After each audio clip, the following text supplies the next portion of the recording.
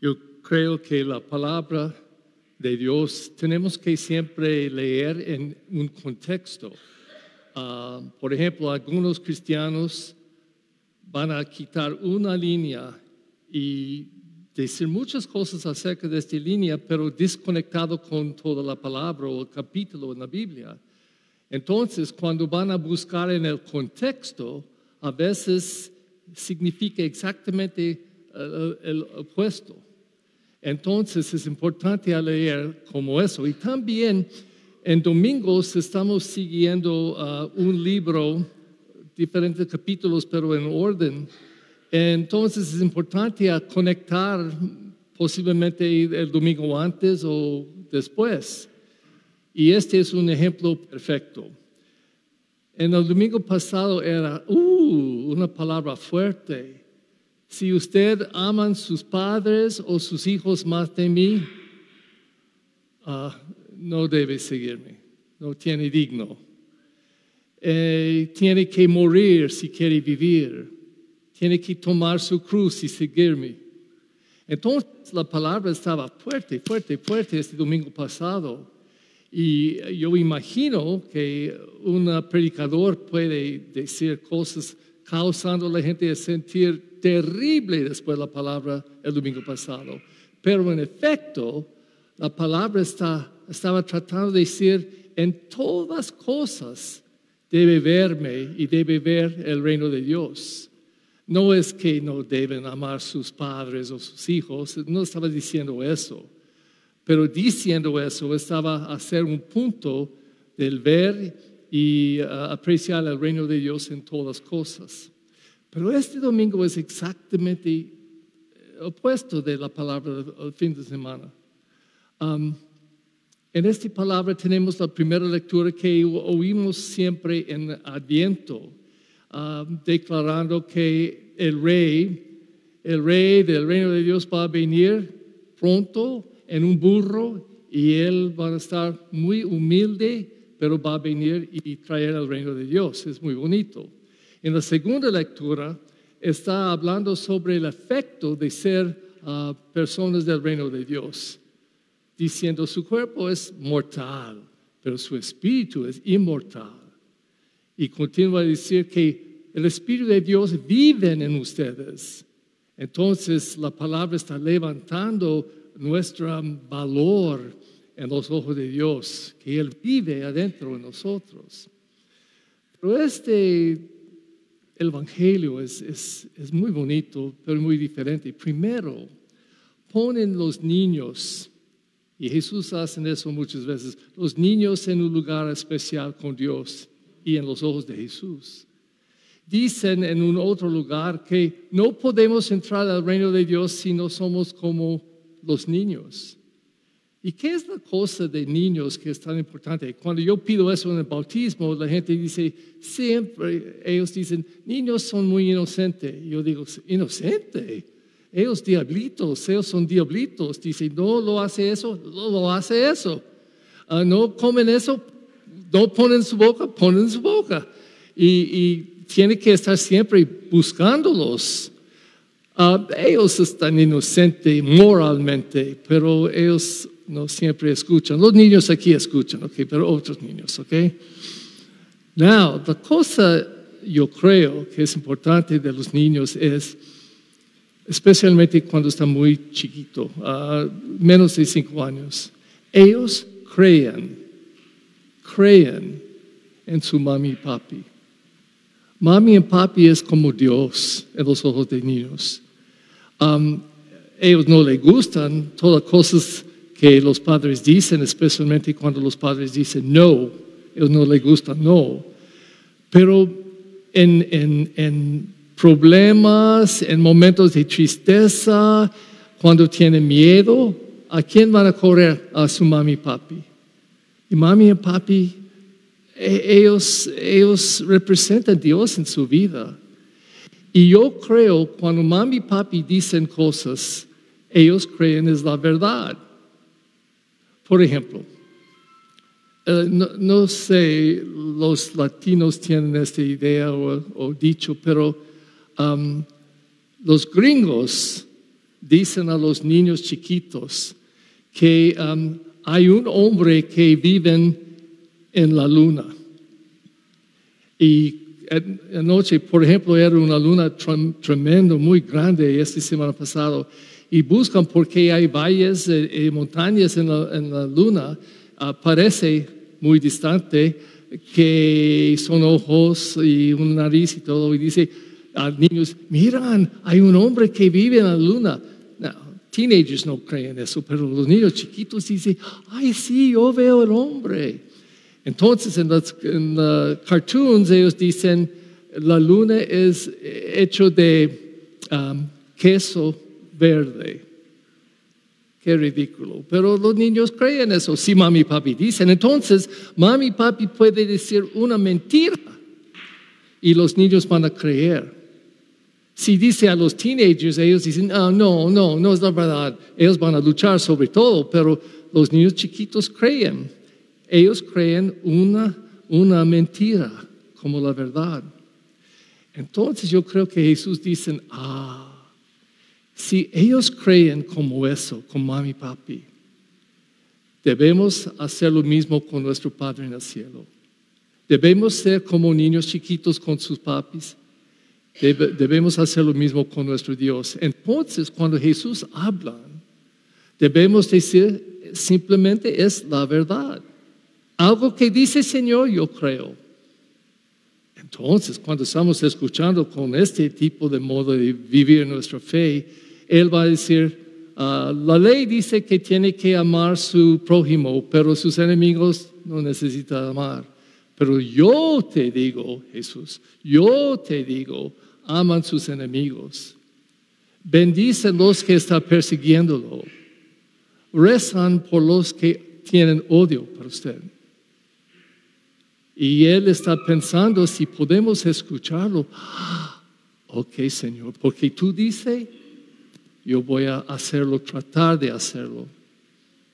Esta es la cosa que está pidiendo. Entonces, en este día, cuando Él está pidiéndonos a descansar, cuando yo veo una iglesia llena de latinos, yo no sé si ellos pueden escribir la palabra descansar, porque siempre está trabajando. Yo busco de mi ventana en la casa y mujeres de 60 años están empujando cartas para vender cosas y todo el día está trabajando. ¿Cuántas personas no tienen que dar su mano, pero cuántos tienen un trabajo? ¿Cuántos tienen 2 trabajos? ¿Cuántos tienen 3? Y yo sé, hay muchos de ustedes. Entonces, especialmente en Los Ángeles, ¿cuánto cuesta la renta? Híjole, es imposible vivir aquí. Posiblemente necesita 2 o 3 personas que están trabajando simplemente para pagar la renta. Es increíble. Entonces, esta palabra es tan bonito este día, pero tan difícil hacer. Yo recuerdo cuando yo era un niño, nacido en 1950, era una ley en la iglesia que no puede trabajar en domingo. Era un pecado. La excepción es imposible, tiene que trabajar porque es el día de trabajo, especialmente por gente como doctores, enfermeras, policía, personas que estaban en servicio. Pero el plan era su negocio y tener un día de descanso. En el primer capítulo de la Biblia, en Génesis, dice, en el primer capítulo es una historia de creación, segundo tiene otra historia, pero en la primera hay 6 días de creación y ¿qué pasa en el día 7? Dios estaba descansando. Entonces la iglesia dijo, es importante descansar. Y yo pido esta pregunta, ¿por qué? ¿Por qué? Well, ¿quieres saber?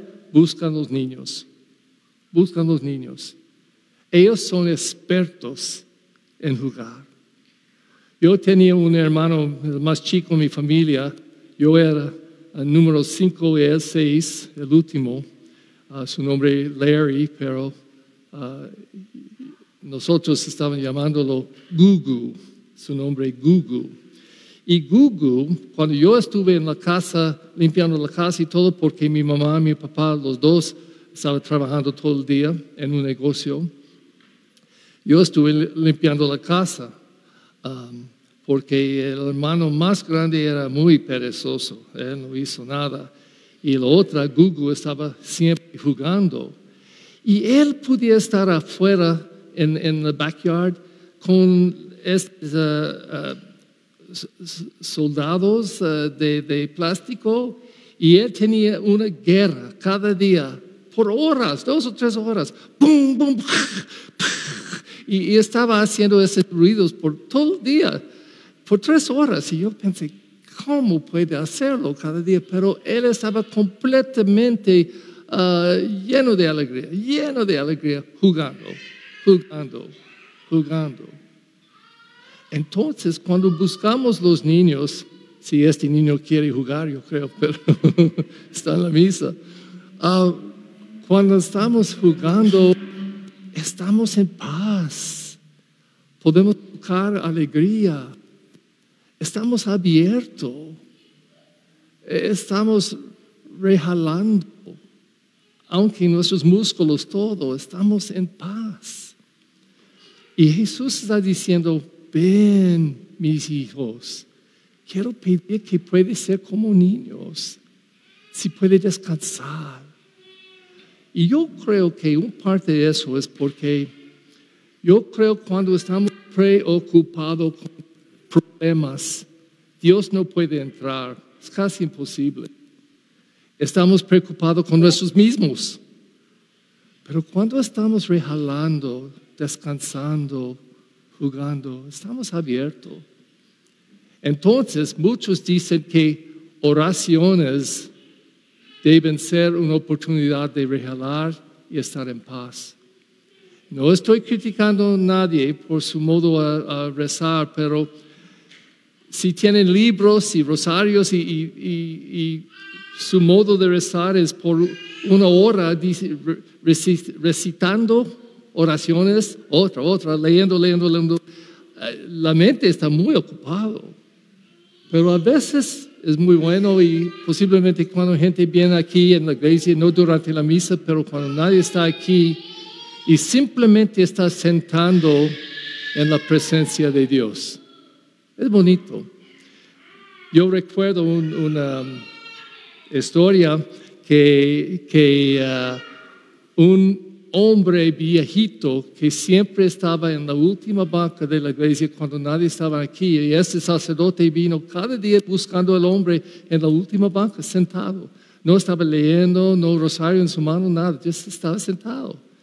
Y un día este padre muy curioso dijo al hombre, no conoció su nombre o nada, pero él dijo, perdón, ¿qué está haciendo? Yo veo usted cada día aquí en la iglesia, no tiene rosario, no tiene libros, pero está aquí, no veo sus labios moviendo en oración. ¿Qué hace? Y él dijo, nada, yo vengo, yo busco a él y él busca a mí. Yo busco a él y él busca a mí. Y era bastante. Podemos descansar. Entonces, yo voy a dar una challenge, una reto, sí. Toman este día 5 minutos en su casa, aparte de todos, en su recámara o algo, atrás en el backyard, algún lugar. 5 minutos y dice eso, Señor Dios, yo quiero sentarse contigo por 5 minutos. Voy a poner mi alarma, no voy a decir nada, no voy a tratar de pensar en nada, simplemente sentarse contigo. Boom. Y espero por 5 minutos. Si no puede hacerlo, está tan ocupado en su vida. Pero si puede hacerlo, posiblemente van a abrir algo nuevo en ti, algo nuevo por el Señor.